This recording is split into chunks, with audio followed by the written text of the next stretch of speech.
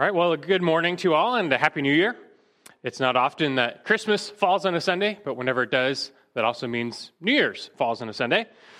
So we're here starting off the new year, 2023, and however you would describe 2022, whether it was a good or bad year, I trust you can still find plenty of reasons to give thanks to God. We're told to be a perpetually thankful people, like 1 Thessalonians 5:18 reminds us, in everything give thanks, for this is the will of God for you in Christ Jesus. As much as people try and find out God's hidden will, just stick with this. Here's his will for you. In everything, give thanks. Make that your New Year's resolution. Just the fact that we've been grace-gifted salvation in Christ Jesus should be enough to put a smile on your face each day. We should be a thankful people. One thing I'm thankful for is this church. I hope you are as well. The Lord has blessed us with many years of peace and spiritual growth. We can pray that continues for years to come. Part of that spiritual growth we know comes from the preaching of the Word, which instructs us and edifies us and equips us. Normally here at Berean, right now, we're going through the Gospel of Matthew on Sunday mornings. That's going to take a while. We're in for the long haul with that one. So because of that, occasionally I like to take a little break in the preaching through Matthew. And often coinciding with the new year, I like to do some Q&A sermons during those breaks. And that is what we have in store for this morning. When you preach verse by verse through a book of the Bible, the preaching subject matter is dictated by the text. You don't get to pick and choose, just whatever's there, that's what you're going to preach on. However, that might mean important subjects don't get addressed for quite some time. Some stones may be left unturned for years. But that's one reason I like doing these Q&A sermons every now and then. It just gives the congregation a chance to have some input on the preaching of the Word, and just to overturn some of those stones that have grown moss and haven't been addressed for quite some time, to answer some of those nagging but important Bible questions you might have. It is God's will for us to be instructed and edified by His Word. He wants us to know Him thoroughly through His Word. That involves asking all sorts of questions, finding clear biblical answers. And that's what we aim to do with our time this morning. Our goal here is not just merely to increase in head knowledge, nor is it to have our ears tickled by fascinating questions. We're here to just genuinely get to know our God better through His Word and get to know His will for our lives better as well as we answer some questions. When biblical questions come up about God or His will or so on and so forth, we need to answer them. So let's see if we can do that some morning, shed some light on some of the Bible questions you all submitted over the past few weeks. Quite a few. So let's get started. The first one is this. These will be all over the map, but that's part of the fun of it anyway. First question was this. Is it a sin for Christian parents to tell their children that Santa Claus is real and to give their kids gifts from him? Is it a sin for Christians to tell their children that Santa Claus is real? So that was a Christmas question in the mix, so I'll just throw it in there because I usually do these around New Year's anyway. But I bet some of you have never questioned that before, but it is relevant. It's a fair game question. A 2015 poll found that 7 in 10 American households with children 10 or under had at least one child believing in Santa, that he was really real. As young Christians get married, start having kids, they're faced with this dilemma, like, so what are we going to do about Santa? Are we going to play this game? Are we going to tell our kids he's real? Now, for some of you, I imagine it's a no-brainer. You would say no. But as you know, Santa is a huge part of our American Christmas tradition, and some Christians, they were just raised heavily in that tradition. So when they become parents, this extremely powerful force starts to work called nostalgia. To them, it's part of the magic, the wonder of Christmas. They have so many warm feelings and fond memories of Christmas time around Santa. To them, that group, it's almost sacrilegious to ask the question, is it sinful to tell your children Santa is real? But like I said, it is a fair question, and you should never be beyond questioning your actions, especially when they're just based on tradition. Now, first off, let's clarify, we're not talking about exposing your kids to the cultural myth of Santa. I mean, Santa is ubiquitous Christmas time. Can't even go to the market without seeing Santa everywhere. And so there's nothing wrong with informing your kids about the myth of Santa. We're talking about whether it's right to just play along and tell your kids that Santa is real. And by real, we mean like really real. as real as you are, as real as trees are, as God is, as the sun is, like that real. This charade would involve communicating the whole Santa mythology to your kids as if they're statements of fact. And so what are some of those quote-unquote facts that you're telling them? That Santa lives at the North Pole, that he has an army of elves, that he flies around in a magical sleigh, that he delivers presents to all children in just one night, and so on. So should Christians teach all of this to their children as if it's true, that's really real, and communicating this as fact to them, even if it's just for a few years of their childhood?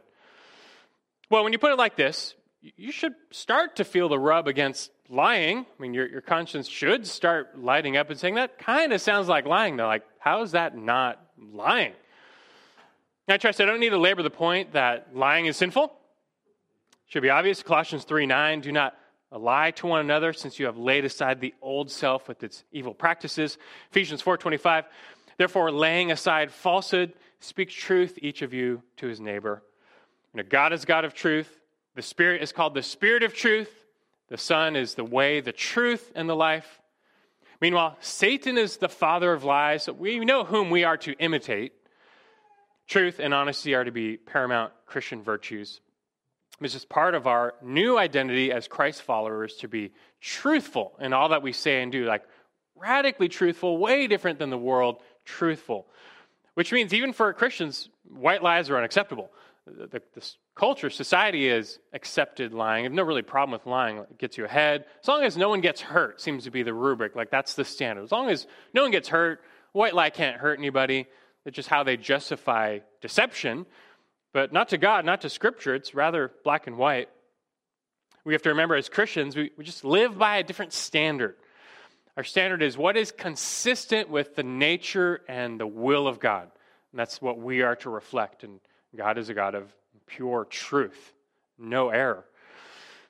And so by this standard, this high standard of truthfulness to which we are called to, I can't really see how parents can teach their kids that Santa is really real, like full in, he's really real without succumbing to the sin of lying.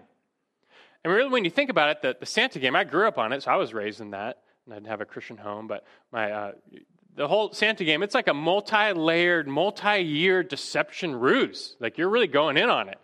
There's a lot of deception involved. And some might say, like, it's not a malicious lie, it doesn't hurt anybody, it's just for a little fun.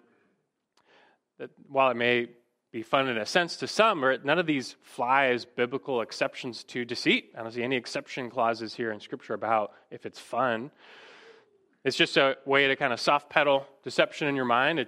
Again, we're just called to a different standard. That means we won't be able to do everything our culture does.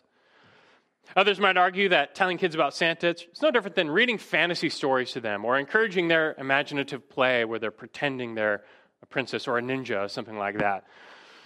But there is a difference, namely that when you read your kids Chronicles of Narnia, you're not telling them this is real or historical. Just the opposite. You're telling them this does not correspond to reality. This is fantasy, fiction. There's nothing wrong with that. Jesus made up parables, stories that weren't true, but had a point. That's not wrong. But when you present the Santa myth as fact to your child, like this is really real, that is lying. But can I also add, though, how really incredibly unwise and unprofitable it is from a Christian perspective to play this game, to tell your kids Santa is really real. Because first, it spawns theological confusion about God. The myth of Santa, the more you think about it, it attributes to him certain divine characteristics. And it just muddies the waters of how our kids think about the real God with his real divine attributes. Because Santa is essentially omniscient. As you know, like he sees you when you're sleeping, he knows when you're awake, he knows if you've been good or bad. I mean, he has omniscience. He can visit all children of the world in one night as if he's omnipresent, or if some have joked, omnipresence. It's a dad joke for you. But worse yet, Santa's message is just moralism. It's just be good for goodness sake. If you want presents, if you want rewards, just be good. This is all enhanced by the more recent tradition of Elf on the Shelf, which is just really weird to me. But apparently these are like Santa's spies. So apparently he's running like a surveillance state now, like figuring out what people are doing.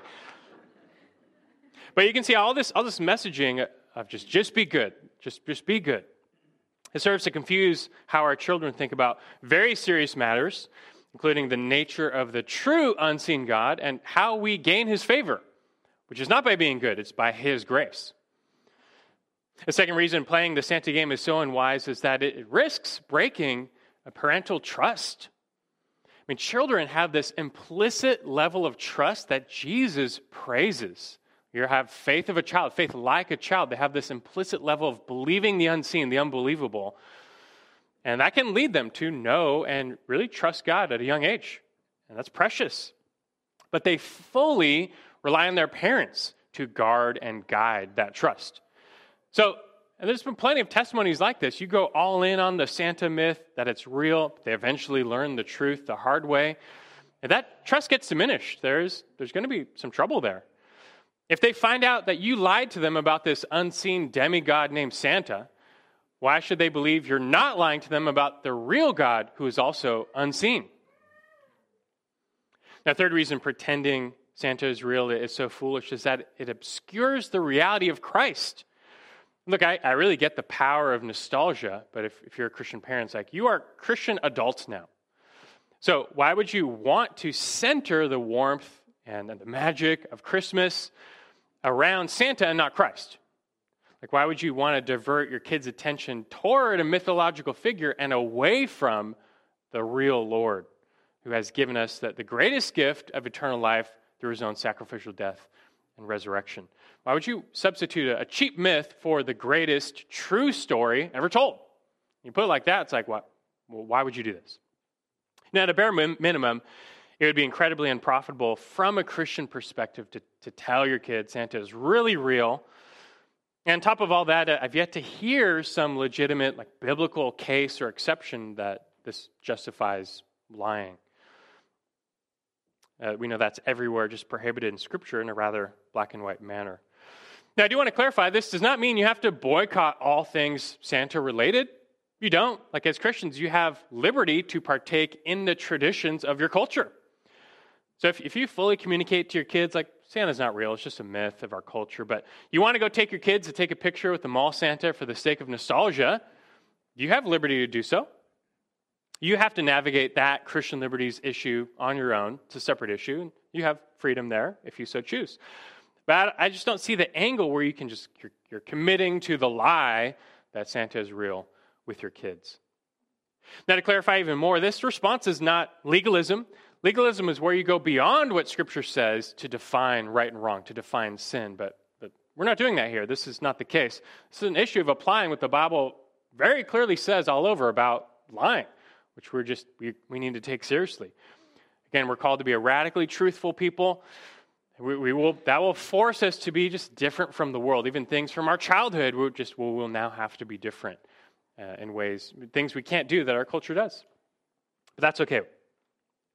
That said, I do want to add, beware becoming legalistic when dealing with other fellow believers who have told their kids that Santa is real. This person asks a follow-up question. Basically, how do you deal with other Christian parents who tell their kids Santa is real? This is mostly a parenting issue. Like, I'm definitely not going to tell my kids to lie and play along just so that they don't blow your cover. Like, I'm not going to put all that pressure on my kids to play the game and lie for the sake of your cover. That's a lot of pressure to put on kids.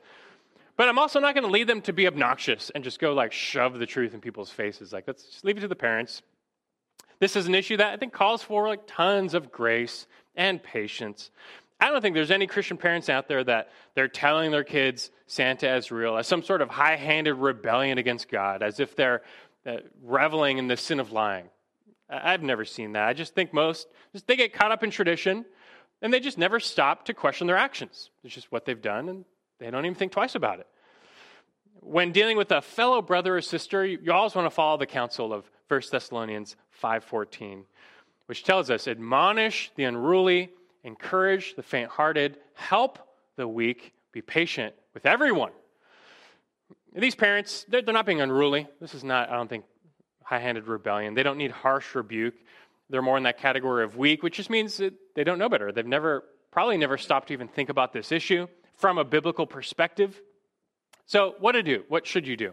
You come alongside them. You offer help, biblical instruction, thoughtful, gracious challenge, all the while being extremely patient. You want to guard against the real threat of legalism here, which is where you're thumbing your nose against a weaker brother or sister who does something you don't approve. Maybe you encounter a Christian family and then they're playing the Santa game. Be gracious, be patient, believe the best, approach them with gentleness if you feel so inclined, as they're in the process of maturing. We all are. This issue, it's hard for some people, and it comes down to the power of tradition. It is a powerful force. It's not inherently wrong so long as it does not overturn the Word of God.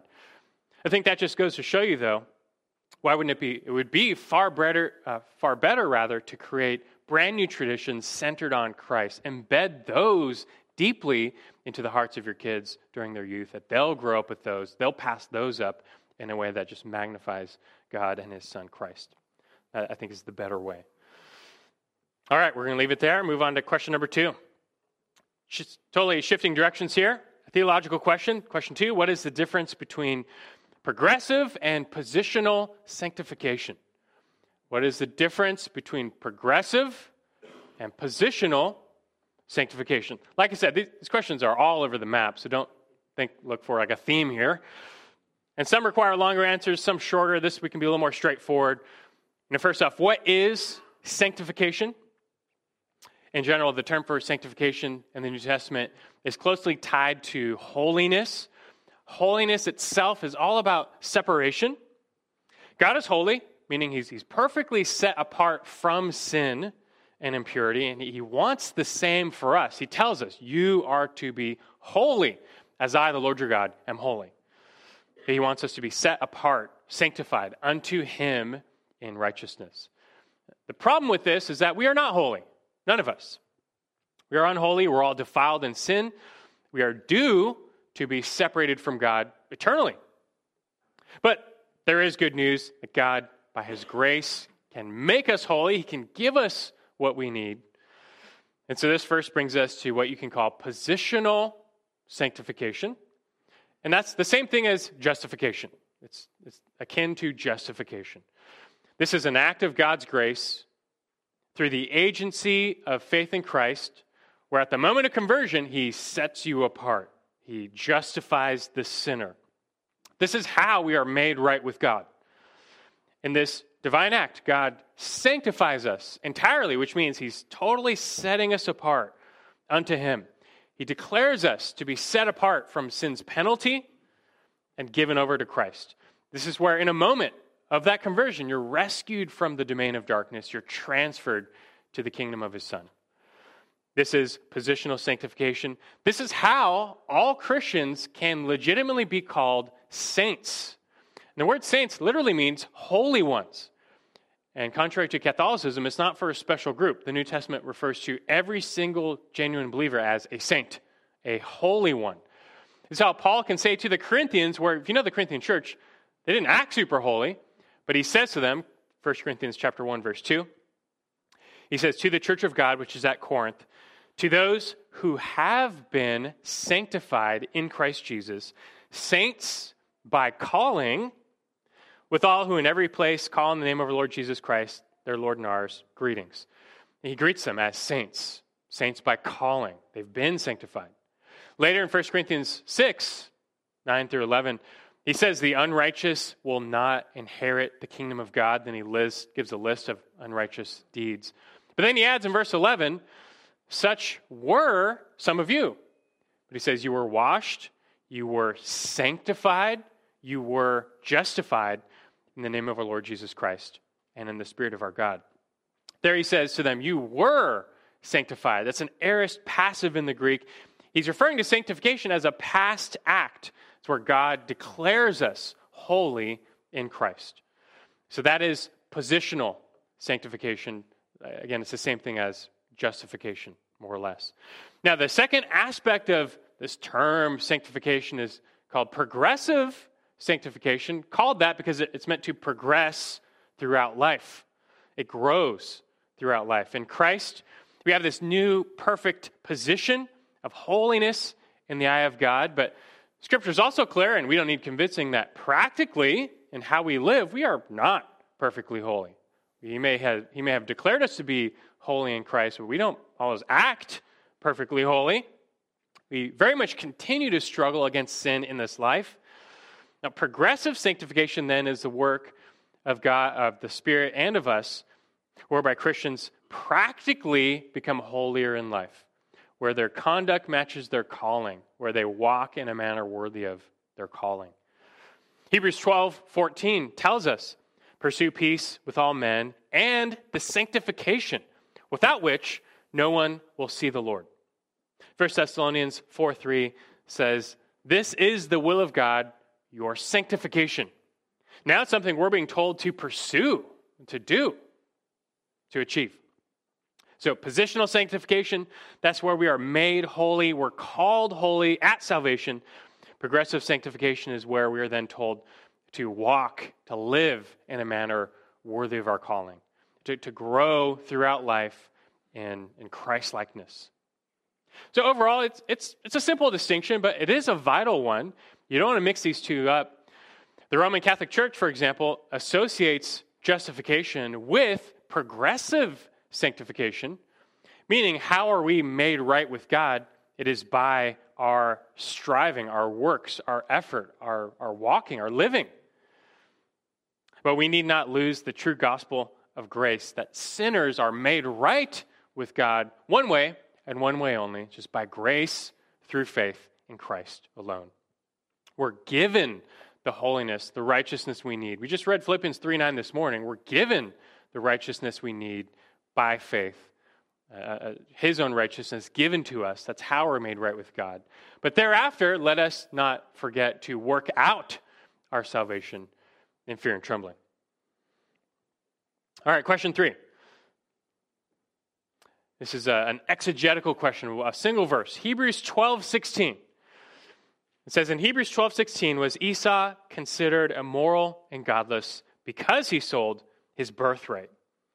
And if so, how was the selling of his birthright connected to these two attributes? It's a question of a single verse. Hebrews 12:16. Why was Esau called immoral and godless? Was it because he sold his birthright? And we just quoted Hebrews 12:14. This one, a couple verses later, 12:16. If you want to see this yourself, you can open your Bible to Hebrews 12. A lot of these questions I'm bouncing around, but this one you can plant in Hebrews chapter 12. Sometimes people have theological questions, other times exegetical, meaning they just want to know, like, what does a single verse mean or a passage? And that's what we have here. A specific but good question on the meaning of Hebrews 12:16. So I'm going to read Hebrews 12:15 through 17, give you a little bit of the context. Hebrews 12, verse 15. He says, see to it that no one comes short of the grace of God, that no root of bitterness springing up causes trouble, and by it many be defiled. And that there be no immoral or godless person like Esau, who sold his own birthright for a single meal. For you know that even afterwards, when he desired to inherit the blessing, he was rejected. For he found no place for repentance, though he sought for it with tears. So verse 16, Esau is the subject. There's two adjectives describing him, immoral and godless. Then the second half of the verse tells us what he did. He sold his own birthright for a single meal. Now, real quick, just to answer the question, Esau is not being called immoral and godless because he sold his birthright. He already was immoral and godless. That's why he sold his birthright. I want to explain that to you, and we can see there's a lesson to be learned here, just to flesh this out a little bit. These two terms. So you have the term for moral, which usually refers to sexual morality, but it can refer to just immorality in general, an impure or unclean person in general. That's probably the case here. There's no sense of Esau being sexually immoral. You have this term godless, which is a very interesting term. It's really the term that's the opposite of the word for sacred. So this is the word for profane. It speaks of a person who is void of religion or piety, who has no affinity to God. And so put together, Esau is being called unclean and profane. The point is, he was a deeply irreligious man. There's not a spiritual bone in his body. He had no regard for God. That depiction fits the bill of Esau from the Old Testament. You think of the heritage Esau squandered. You recall that God earlier had chosen Abraham, called him to be a father of a great nation. God promised to Abraham land as an inheritance, numerous descendants, and personal blessing. And these promises to Abraham would then pass down to and through his descendants. And God affirms this in Genesis 17, verses 6 through 8. He tells them that the covenant, the blessings, the promises would all pass down to Abraham's firstborn. It's his birthright. I mean, talk about a birthright and a heritage. In that culture, being the firstborn meant you're already incredibly privileged. You are the heir. You get the lion's share of your father's estate. But here, Abraham's firstborn, through Sarah, would gain a lot more than just Abraham's earthly riches. He was going to inherit God's covenant, his special blessing. And that promise did indeed pass down from Abraham to Isaac. Genesis 17:19 says, God says to them, "No, but Sarah, your wife, will bear you a son. You shall call his name Isaac. And I will establish my covenant with him for an everlasting covenant for his descendants after him." So the promise now is going from Abraham to Isaac. Now, who is next in line after that for this most special birthright? It was the next firstborn, Isaac's firstborn. That would be Esau. You know how God in the Old Testament, he often describes himself to Israel like, "I am the God of your fathers. I'm the God of Abraham, Isaac, and Jacob." But you realize, in a sense, it should have been, "I am the God of Abraham, Isaac, and Esau." That's what it, in a sense, should have been. Esau was the firstborn of Isaac. The birthright was his. To him belonged the inheritance, the covenant, the promises. All of that should have passed down through his line. I mean, just what an incredible privilege. Except he didn't want it. He didn't care about it. He despised it. That's because he was a godless man. There's no evidence throughout Genesis that Esau was a pious man, that he feared God. No evidence. And to the contrary, he had no regard for his father's God or God's word, God's promises. This fact comes later in Genesis chapter 25. It tells us about one day Esau, who was a hunter, comes in from the field. He obviously didn't catch anything. And he's famished, he's starving. Meanwhile, his brother Jacob has just made a stew, some dinner. And it says this, I'll read for you, Genesis 25, 30 through 34. It says, Esau said to Jacob, "Please let me have a swallow of that red stuff there, for I am famished." That's how he got his nickname Red. He just called it the red stuff. He said, "Let me have a swallow of that red stuff there, for I am famished." Therefore his name was called Edom. But Jacob said, "First, sell me your birthright." Esau said, "Behold, I'm about to die, so of what use then is this birthright to me?" And Jacob said, "First, swear to me." So he swore to him and sold his birthright to Jacob. Then Jacob gave Esau bread and lentil stew, and he ate and drank and rose and went on his way. Thus Esau despised his birthright. You can tell from that last verse, he was not literally about to die. Esau. He was not starving to death. He was really hungry. He's famished. But he's not about to actually die. He gets a meal and he just goes on his way. It's not like he had to be nursed back to health here. He's exaggerating. But he really wanted some of Jacob's food.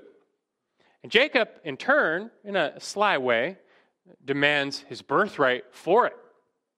Now just consider the trade. On the one hand, it's like bread and a little soup. On the other hand, so it's not only your father's riches and the lion's share of his estate, but it's also your father's God's promises, his covenant, his blessing, his special blessing. That is not an equal trade. If you value spiritual things, if you believe in God. But Esau didn't. He despised his birthright. All this that surely was told to him was of no value in his eyes. Didn't care about it. Didn't believe it. He was godless. He was profane. Just without even thinking twice, he swore it away. And so you should see the offense here. He was showing contempt, not just for his father's riches, but for his father's God, and for God's covenant, for God's promises, for God's blessing. Jacob, in contrast, you read Genesis, he's not a super godly young man. He was deceitful. He was a liar. And later, he went about gaining Esau's blessing and the full birthright through deception by deceiving Isaac when he was near blind, if you recall that story. He gets the birthright the wrong way, but there is one difference why Jacob does stand out. It's for faith. Despite his sin, he really believed in God. He really valued this birthright. He wanted it. He wanted the blessing. He wanted God's blessing. And he got it. Not without discipline, but he got it. The blessing and the promises did indeed not pass to the firstborn, Esau, but to the second, Jacob. And later, when Isaac passed his blessing on to Jacob, Esau all of a sudden regretted his actions, wanted it back, but it was too late. Couldn't be reversed. He was rejected. There's more to this whole account, but this suffices for now. You go back to Hebrews 12:16, and what you have here, the author of Hebrews, is a cautionary tale. We're being told, don't be like Esau, who, on the one hand, he valued instant fleshly gratification over and against lasting spiritual blessing. Don't make that trade. But also, more deeply, don't despise God and his promises. Don't turn your back on your God. Don't despise his good promises given to you. There's really, the heart of this is a warning against falling away from God in hardness of heart, which you might know that's a thread that runs all throughout Hebrews. You might not be getting what you want in life. You're a Christian, but things aren't working out for you the way you want. It might tempt you to believe this God is not good. He's not good to you. He's not worthy. But don't forget or despise what he has given you. You've inherited his grace gift. You've inherited a better covenant, better promises in Christ. So as the author says in chapter 10, verse 29, don't trample underfoot the Son of God. Don't take for granted what he has given you. And yeah, maybe you have failing health and you're bankrupt, but even still, if you have Christ, you've inherited every spiritual blessing in the heavenly places. Don't despise that. Don't curse God because you don't have it all in this life. Don't scorn your new birthright. You have forgiveness of sins and eternal life in Christ. And so no matter what, you had better cherish and hold on to those privileges. Don't fall away. It's the message of Hebrews. Because if you do, you just might find yourself so hardened that there's no more room for repentance. There's no place for it. So beware being like Esau. Now, hey, since we're in the book of Hebrews, decided to throw in this question number 4. In a sense related, interesting question. Number 4, who wrote Hebrews? Question as old as time. Who wrote the book of Hebrews? And I figured our women's ministry right now is going through, a 2-year inductive study through the book of Hebrews. So I'm sure all of them would be interested and appreciate this question. So the question, who wrote Hebrews? The answer here is Luke. Okay, question 5. Moving on. I'm kidding, of course. Hebrews is notorious in the New Testament because the author is not identified, and it leaves us to wonder who wrote it. It's been asked since the very beginning because the text itself, the manuscript, never came with an author attached to it. So it's been asked for a long time, but it really does not have an easy answer. The natural answer would be the Apostle Paul. That's why it's included at the end of the Pauline epistles in the organization of the New Testament. That was the assumption of the early church and the Eastern church. They all believed it was and assumed it was written by Paul. It bears an affinity to Paul's letters. The theology is the same. And the author shows a relationship with Timothy in chapter 13, verse 23. He was a traveling companion with Timothy, and so it makes us think of Paul. But there are several pretty large hurdles against Pauline authorship. That one, there's no personal greeting. Chapter 1, there's no salutation. There's no personal greeting. That's something Paul did in every one of his letters. It would be very uncustomary for Paul to start a letter without a greeting. And 2, the Greek style and the vocabulary, they're noticeably higher than Paul's epistles. Hebrews gives us the finest Greek in the New Testament by style. 3, whenever Paul quotes the Old Testament in his letters, he always refers to what's called the Masoretic text, just like the original Hebrew. But the author of Hebrews quotes the Old Testament extensively, but from the Septuagint, which is the Greek translation of the Old Testament. Again, that would be uncustomary for Paul to do that. Maybe the most significant point against Paul's authorship is found in chapter 2, verse 3. And so you're in Hebrews, go back to Hebrews 2:3. The author is referring to the gospel, the message of salvation. He says this, chapter 2, verse 3, for if the words spoken through angels proved unalterable. And verse 2, and every transgression and disobedience received a just penalty. Verse 3, how will we escape if we neglect so great a salvation? So he's talking about salvation. Then he says this, after it was at first spoken through the Lord, it was confirmed to us by those who heard. So you see in that verse, 3 parties are mentioned. First is the Lord. He's the source of the gospel message, obviously. Second are those who heard. These are the apostles. These are the eyewitnesses of the Lord. They received the message directly from the Lord. And that third group are those who received the gospel message from the apostles. He says it was confirmed to us by those who heard. So you can see how the author puts himself in that third group. He's not claiming to be an eyewitness. He's not claiming to be among those who heard the Lord, but rather he learned this message from those who heard the apostles, as verse 4 affirms. The thing is, though, Paul would never do that. In all of his other letters, he adamantly puts himself in that second group. He was among those who heard. He saw the risen Lord. He was an eyewitness. He was a firsthand witness of the gospel message. He claims to have received his gospel message from the Lord directly, not from the other apostles, as he says in the book of Galatians. So this is not how Paul would ever describe himself. He always does the opposite. And so because of this and more, it's most unlikely that Hebrews was written by Paul. And if not Paul, then of course the question is, who else? Some throughout church history have suggested Barnabas or Apollos or Silas. We know the author was a master of Greek. He was a traveling companion of Timothy. And he came to salvation out of Judaism. We know a few things. He seems to have taken the mantle of Paul. There are similarities. This is why others have claimed it would be Luke, who does fit the bill as a really close associate with Paul and Timothy.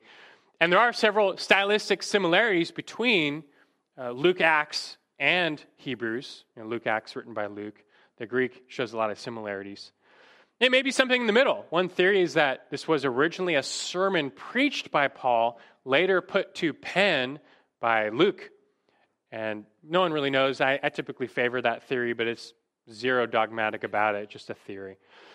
Ultimately, the authorship of Hebrews remains a mystery. As the church father Origen said, quote, who wrote the epistle of Hebrews? In truth, only God knows, end quote. If they didn't know, they couldn't figure it out that close to its authorship, we're not going to figure it out either. The authorship simply not preserved for us, so it's nothing we can be dogmatic about. But it's important to remember that Hebrews clearly bears apostolic authority. Its canonicity is not in question.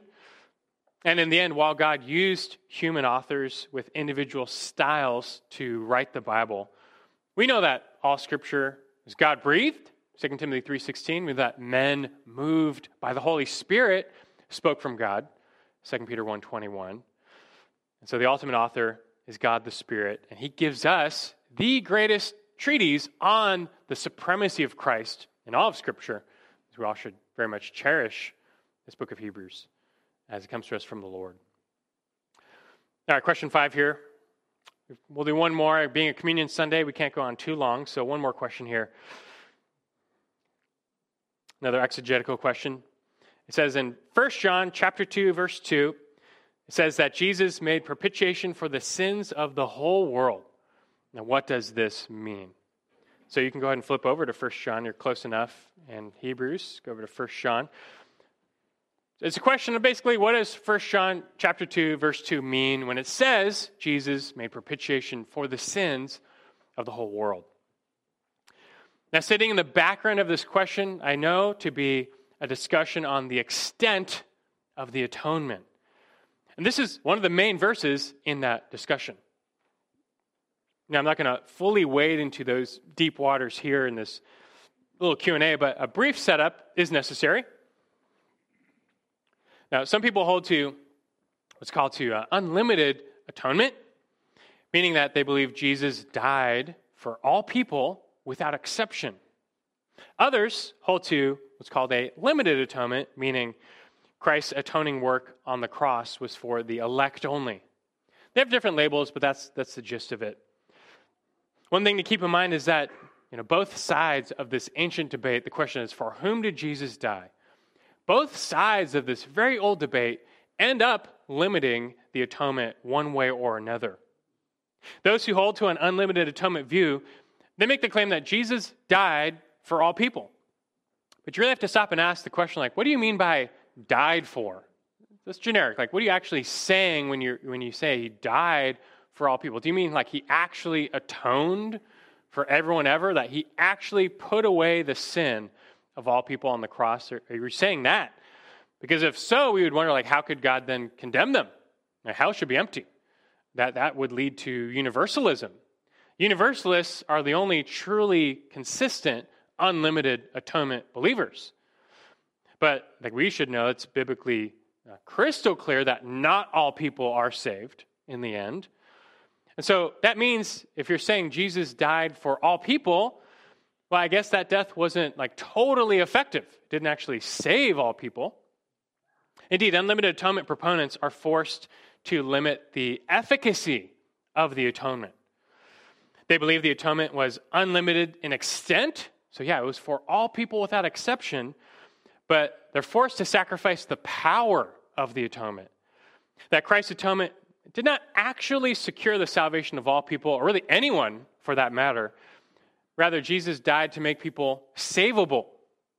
It was not an actual atonement. It was not a definite atonement. It was more of a provisional atonement. On the other side, the limited atonement view sees Scripture as teaching that the extent of the atonement was indeed limited to the elect, but they uphold the power and the efficacy of the atonement. In other words, all those for whom Jesus died, they will be saved, 100%. None will be lost among the bride for which Jesus came and died for. And so they believe that Jesus accomplished an actual, definite, effective atonement on the cross.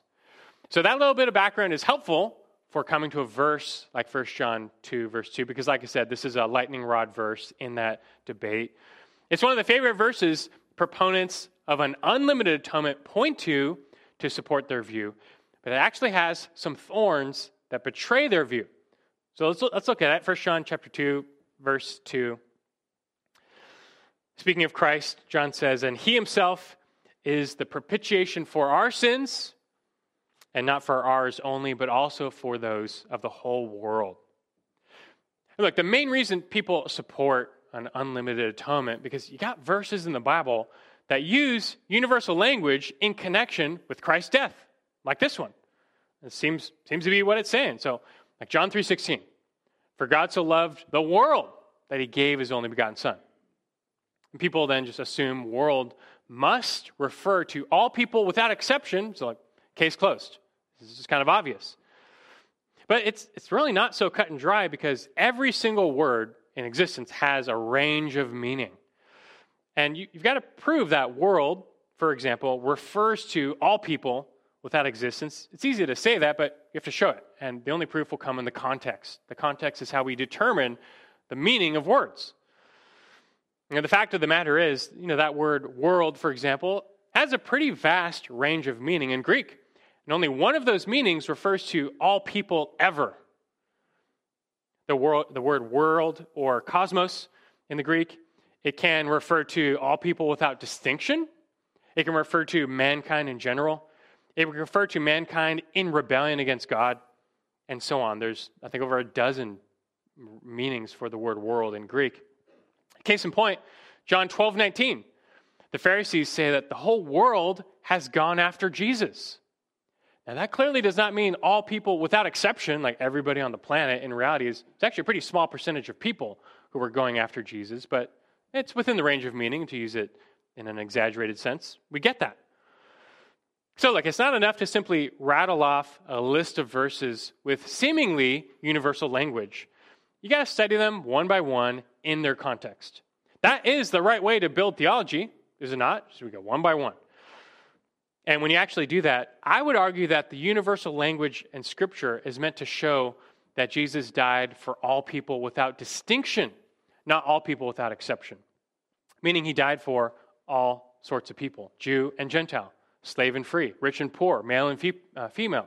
He died for people from every tribe, tongue, people, and nation. All right, so now looking at verse 2, the end of verse 2 does indeed use universal language in connection with the atonement. That Jesus made propitiation for the sins of the whole world. So that might seem to support an unlimited atonement, as if Jesus died for all people without exception. But consider what this verse is saying. It does not vaguely say Jesus, died for the whole world. This verse is such a big deal because it uses a very specific atonement term, propitiation. He made propitiation for the sins of the whole world. Now we're getting very specific. Do you know what propitiation means? It's a dimension of the atonement referring to the satisfaction of God's wrath toward the guilt of our sin. Now, on the cross, we picture Jesus as drinking the cup of God's wrath down to the dregs. He drank the whole cup. That cup was for us. We were under the wrath of God because of our sins. But in our place, as a perfect substitute sacrifice, he drank the cup to the full. He bore all of God's holy and just wrath toward our sins on the cross. And he exhausted it all. He drank the whole cup, so to speak. Now you realize, if Jesus did that for all people who ever lived without exception, it's a legitimate question. How could God send anyone to hell? Hell is the place you go to suffer the wrath of God. It's the place of that punishment for the sin. So what wrath is left? If he's emptied wrath, if he's exhausted God's wrath, that's what the word propitiation means. How could God condemn anyone? The whole point is there's no condemnation for those in Christ Jesus because of that, because of propitiation. How will this not lead to universalism? The only way out of this dilemma, while upholding that unlimited atonement, is to limit the meaning of propitiation. You have to believe that Jesus made a potential or a provisional propitiation of God's wrath on the cross. And with this, yes, you've gained the ability to say that Jesus died for all people without exception, but you've also robbed the atonement of its power, its effectiveness. And personally, there's brothers on both sides of this debate. I've just never found that view convincing, mostly because I don't see this term for propitiation ever being used in reference to Christ's death like that. When he said, "It is finished," as we sang this morning, "It is finished," he meant it. I believe he actually appeased God's wrath on the cross for all those who would believe in him. And furthermore, the context of this very passage gives us the clarity we seek. You can't skip verse 1. Go back to verse 1. He starts off by saying, "My little children, I am writing these things to you so that you may not sin. If anyone sins, we have an advocate with the Father, Jesus Christ, the righteous."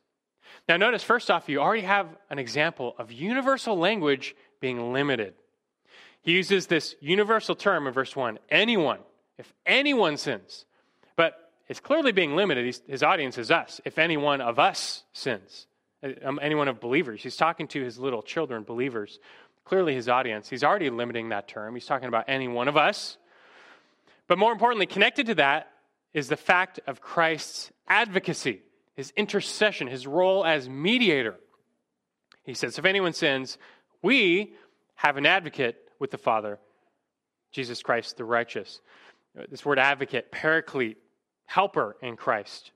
It's like he's our defense attorney before God the Father, because we still sin. But verse 1 says, if anyone sins, and we do, Jesus, the righteous, he's pictured as interceding, mediating, the one mediator between God and man, Christ Jesus. He's mediating to the Father on our behalf arguing that despite our ongoing sin, we are still justified.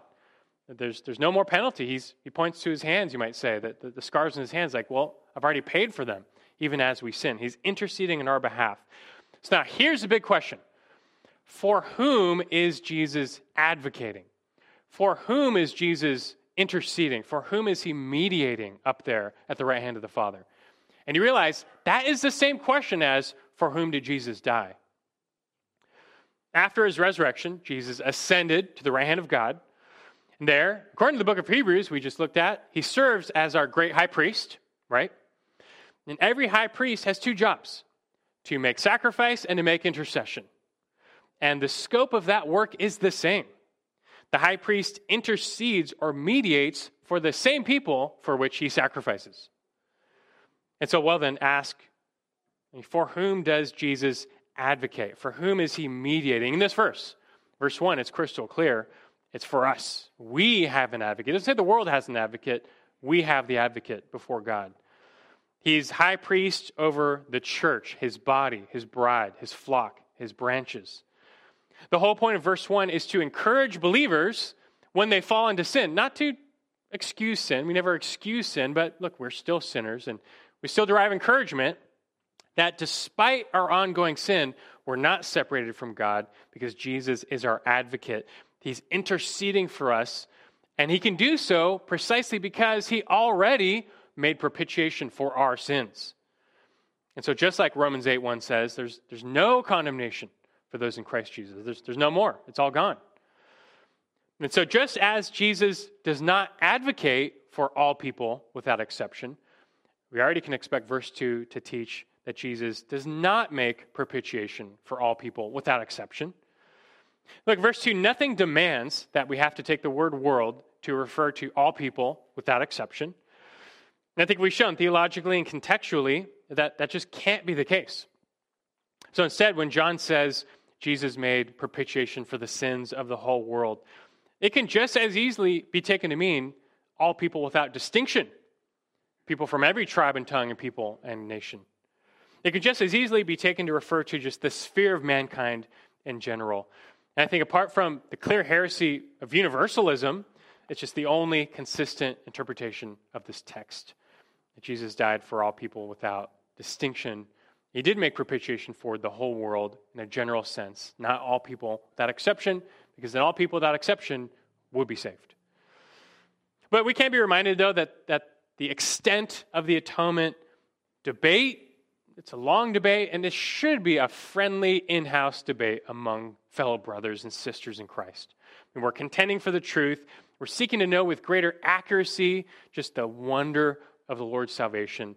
I don't believe that's an issue that should divide us, although we still want to pursue and seek truth at all times. That said, though, I think it's fitting for us now to conclude as we began, which should be on a note of thanksgiving. As we even consider this verse, we're reminded that the Lord Jesus, the righteous one, has come. And he came to save us from the wrath to come by bearing that wrath in our place. I mean, this great high priest became the offering for sin. He was both the priest and the offering, dying once for all as a perfect substitute sacrifice for our sins. And it really was finished. He paid our place, our debt in full. And so now he's the only Savior we need. Beyond that, risen and ascended, he's our constant advocate, our intercessor, our mediator, guaranteeing, securing our salvation and God's favor upon us. All this should remind us how richly blessed we are in Christ. And we have quite the new birthright in Christ. By our new birth, this is all that we have. We have all the riches of Christ, who's actively working on our behalf right now. That should encourage you. We've been reminded of several gospel truths this morning. They should at the very least inspire you to thanksgiving, to a continual thanksgiving, not just today on New Year's Day, but each day of this year. As 2 Corinthians 9:15 tells us, thank God for his indescribable gift. And let's finish by doing that. Let's pray together. Our God in heaven, we do thank you for your indescribable gift. We will never know the depths. We can never plumb the full depths of your love toward us, which you showed by sending your Son to die on that cross, to take our place, to make propitiation for our sins. And this is the love of God. We know what we know. We know what's been revealed, what we can grasp with our finite minds. But we pray you expand that knowledge and that it turns into love, that turns into affection, appreciation, worship, that what we do know, we give thanks for. And that's enough to give us reason for praise for eternity, even what we do know already. So move us as we study your word and seek to know truth. Let it not just fill our minds, but travel down to our hearts, that to be overflowing with affection for the God who made us and saved us. And then even go to our hands, our feet, that we would live rightly, that we would walk in a manner worthy of our calling, that we would not despise our new birthright, but just live as you've called us to live, all to your glory. So we do give you thanks. We consecrate this new year to you, resolved to serve you more and to know you more. It's in Christ's name we pray. Amen.